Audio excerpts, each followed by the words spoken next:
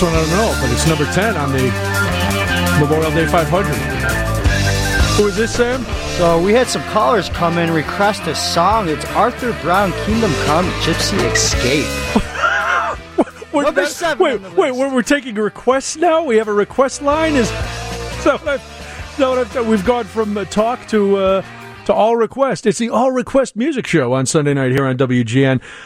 Listen, speaking of music, maybe you're a fan of the Ramones. Maybe you're thinking to yourself, man, oh man, I wish I could see a show about the Ramones. There's really not enough shows about the Ramones. Well, you are in luck. 4 Chords and a Gun is playing right now at the Broadway Playhouse at Water Tower.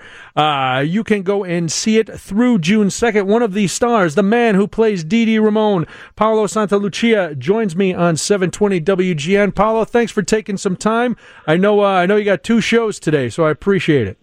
No worries. Thank you so much for having me. It means a lot to be on the air. So you've done a lot of theater. Have you ever played a real person before? Is this your first time playing someone who people could look up and go, oh, I remember Dee Dee Ramone?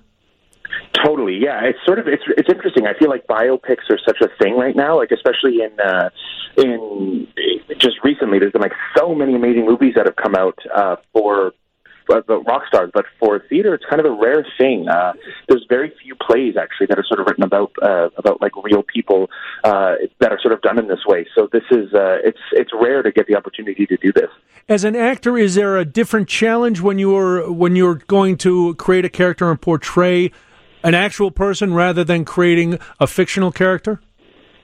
Yeah, it's so interesting. It's such a good question. There's lots of differences that come. I mean, but at the same time, it's all fiction. John Ross Bowie, who's a playwright who's done an amazing job sort of weaving together a story of these guys in this play, is still borrowing from all sorts of different facets of their lives. So as much as there is lots of research to be done, at the same time, you still get to just treat it like a play because nothing happened in the exact same way that it fell out in this play, even though all of it's based on true events. So yeah, there's lots of research that you can do, but also at the same time, we still get a lot of creative license because it didn't fall out in real life the way it does on stage. And I love that you keep calling it a play because one of the taglines for all the advertising about 4 Chords and a Gun is that It is not an effing musical. That's right. Yeah. So are you? Go ahead. No, you please.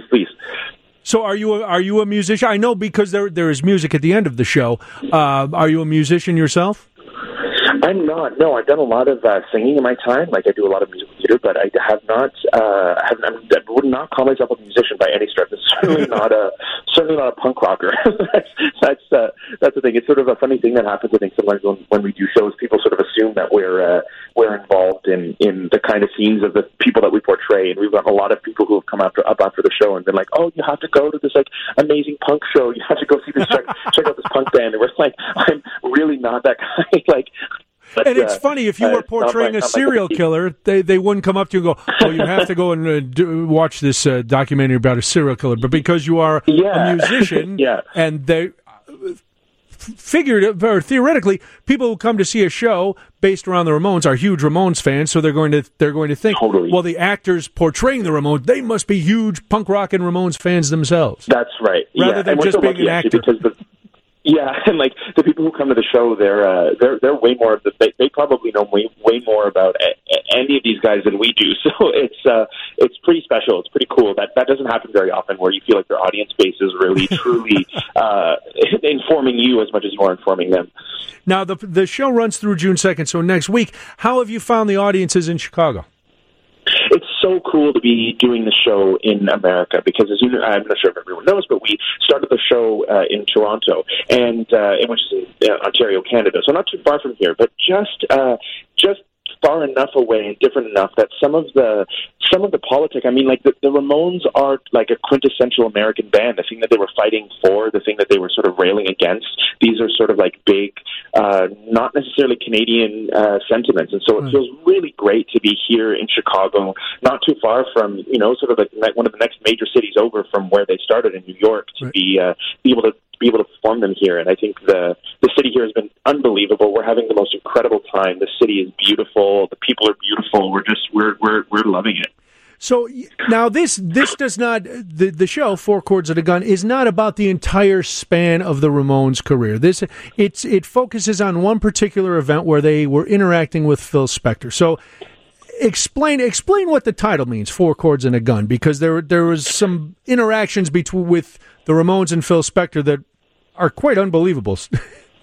Yeah, so there's sort of this mythologized. Phil Spector is this incredibly contentious figure in the music industry, yes. And he's a music producer, and he was responsible for producing some of the most significant bands that I think came out of the 60s into the early 70s, people like the Beatles and especially John Lennon. He had a relationship with, and so he was also notorious for having a very sort of different way of working, and was absolutely sort of walking the line, I think, between sanity and insanity and genius. All of those things were sort of wrapped up in this guy. And so the Ramones and him sort of crossed paths on their last album.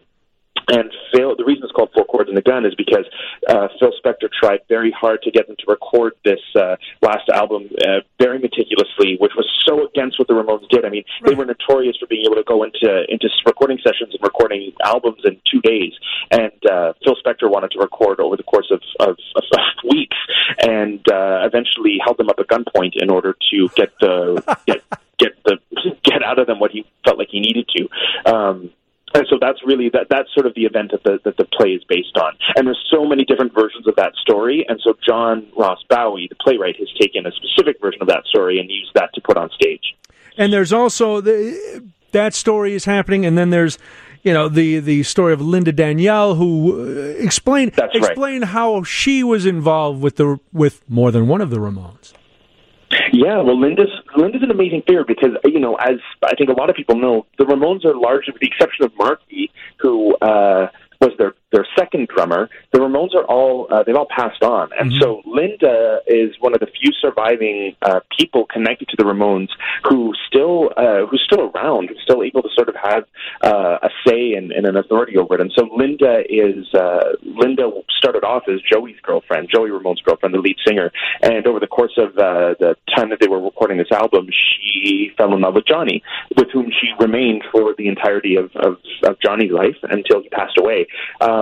And then she has remained sort of very dedicated to his memory and works tirelessly to help fund a research center dedicated to him for cancer, which is what he died of. So she's an amazing person, and she's still around. She read the play. She was informed of the play. She sort of gave her blessing for it. So it's really that feels really special because she's still here. That's very cool. Without giving anything away, if you can. Part of the tagline of this is that Phil Spector made the Ramones a legend and destroyed the band. Is that we all know that the Ramones continued after that, so we know the band didn't break up after these sessions. But if you, again, without spoiling, how did he sow dissension into the band? If you can tell us. Well, I think that what happened. We talked a lot about this in rehearsals and subsequently. We still talk about it sort of over drinks after the show sometimes. That Phil was sort of the catalyst that I think brought out. I mean, all of these guys were all of the Ramones and Phil too. All five of them were going through some really major personal demons over the course of this. I think part of the reason that they're punk rockers is that they had an inner life that was really raging against the machine, if you know what I mean. And Phil, I think, was the catalyst for sort of acted, I guess, as like a crucible or a pressure cooker for all of their insecurities, all of their neediness that sort of came out in this jam-packed session. And everything came to the surface. They're just like of each other, the betrayal of Johnny and Joey's relationship with Linda, Dee Dee's drug abuse, Marky's alcoholism. I think the argument that the play makes is to say that Phil didn't create these demons in these guys, but his presence certainly enforced them all to come to the surface and rise up. And because of Phil, these characters all sort of kind of reached their breaking point. And even though the play says that they of course remained a band after Phil, they weren't really ever quite the same because things were said, things were done, actions were taken, and there was certain things that just none of them could come back from. Now, everybody knows the Ramones' signature look. Paolo Santalucia plays Didi Ramone. Is it your hair or is it a wig? Or if you don't want to tell... It's 100% a wig. And no, I have no problem saying it's 100% a wig. I couldn't even if I tried on my best day to grow it out. But I don't know how they did it. There must have been something in the water in the 70s. Like, I don't know what they did. Well, it is definitely a signature look for that band between the long, greasy black hair and all this.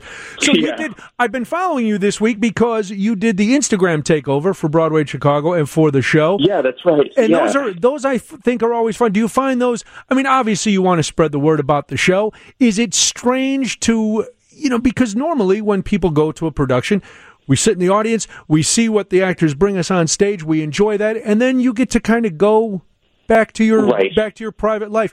But with the dawn of social media and the competition to get people to come to see all these wonderful shows that are out there, is it strange to open up the backstage area and what happens behind the scenes? Do you like that? Do you wonder sometimes there should be a little more mystery? Where do you fall on this? No, I think it's awesome. I mean, I think the thing about theater that's so exciting is that, we all know it's pretend, and so I think it's so cool that if people are interested in that they want to participate in it, that we get the opportunity through social media, through things like Instagram and Instagram takeovers and Twitter and all of it, even interviews, that it sort of just sheds a nice little light to the amount of work and all the people that it takes to put on a play. Because sometimes, it's so easy to just see a show with 6 people in it and that, we get to be out there and you get to see us. Right. But it's harder to sort of acknowledge that there's a whole life backstage. I mean, even to get the 6 of us up there every night, there's 13 people backstage who are running around and making fake drug packets and cleaning. I right now I'm 5 minutes away from having to go and shoot the fake gun tonight and get ready to practice the fight warm up. So it's amazing to see how many people are involved, and I feel like those Instagram takeovers are a really great little example of being able to say, hey, it takes a whole band to get a band up there. It's really. It's really special. Well, and you see things, you mentioned the drug packets. I was like, the fold, and you said, it's hot chocolate mix and all of this kind of stuff. I was like, that's very interesting because we don't know. Totally. We're just watching you do it on stage and going, that looks pretty cool. Yeah. So, it's just hot chocolate, so it's a nice little snack right at the end of the show, right when I need a little pick-me-up. You can follow Paolo on Instagram at Paolo_Santalucia on Instagram and see what he's doing. Where do you guys go when you leave Chicago? Where's the show headed? We just head back home right now. I think because we've had an amazing time with it. We've come from Toronto to here. If there's another life for it, we'll be kept in the loop with it, which is really cool. Yeah. But yeah, right now we're going to be happy. I think a lot of us have other things lined up, so we're just going to be able to go back home, have a little bit of time off, and then we'll be back with our families and back to the grind. Well, it is always a grind for an actor, whether it's being in a play on the road or trying to get that next job. That's right. There's always something going on. But the good news is people can still see you guys for another week. The Four Chords and a Gun plays through June 2nd at the Broadway Playhouse, which is at Water Tower Place. If you go to BroadwayInChicago.com, you can get all the information and get your tickets. Yes, there is strong language, so, maybe the little kids stay at home. But if you like the Ramones, if it's not a musical... It's right, Paolo? It is not a musical. That's correct. It's not. It's absolutely not. Not a musical. And follow Paolo on Instagram, Paolo_Santalucia. Paolo, it's been great talking to you. Thanks. Congratulations on a great run here in Chicago. Much. Thank you so much. It's been a treat. Take care. Break a leg tonight. Bye. All right, that's Paolo Santalucia. He plays Didi Ramone. Again, Four Chords and a Gun plays through June 2nd at the Broadway Playhouse. Go to BroadwayInChicago.com right now to get all the ticket information. You got another week to see this very cool show. It's getting great reviews, and it is written again by John Ross Bowie, who you've seen in a million TV shows. It's a lot of fun, so go check it out. All right, we'll do this, and then we'll find out what Karen Conti's got cooking on her big broadcast. So a lot more to go before we leave. Sure, it's WGN.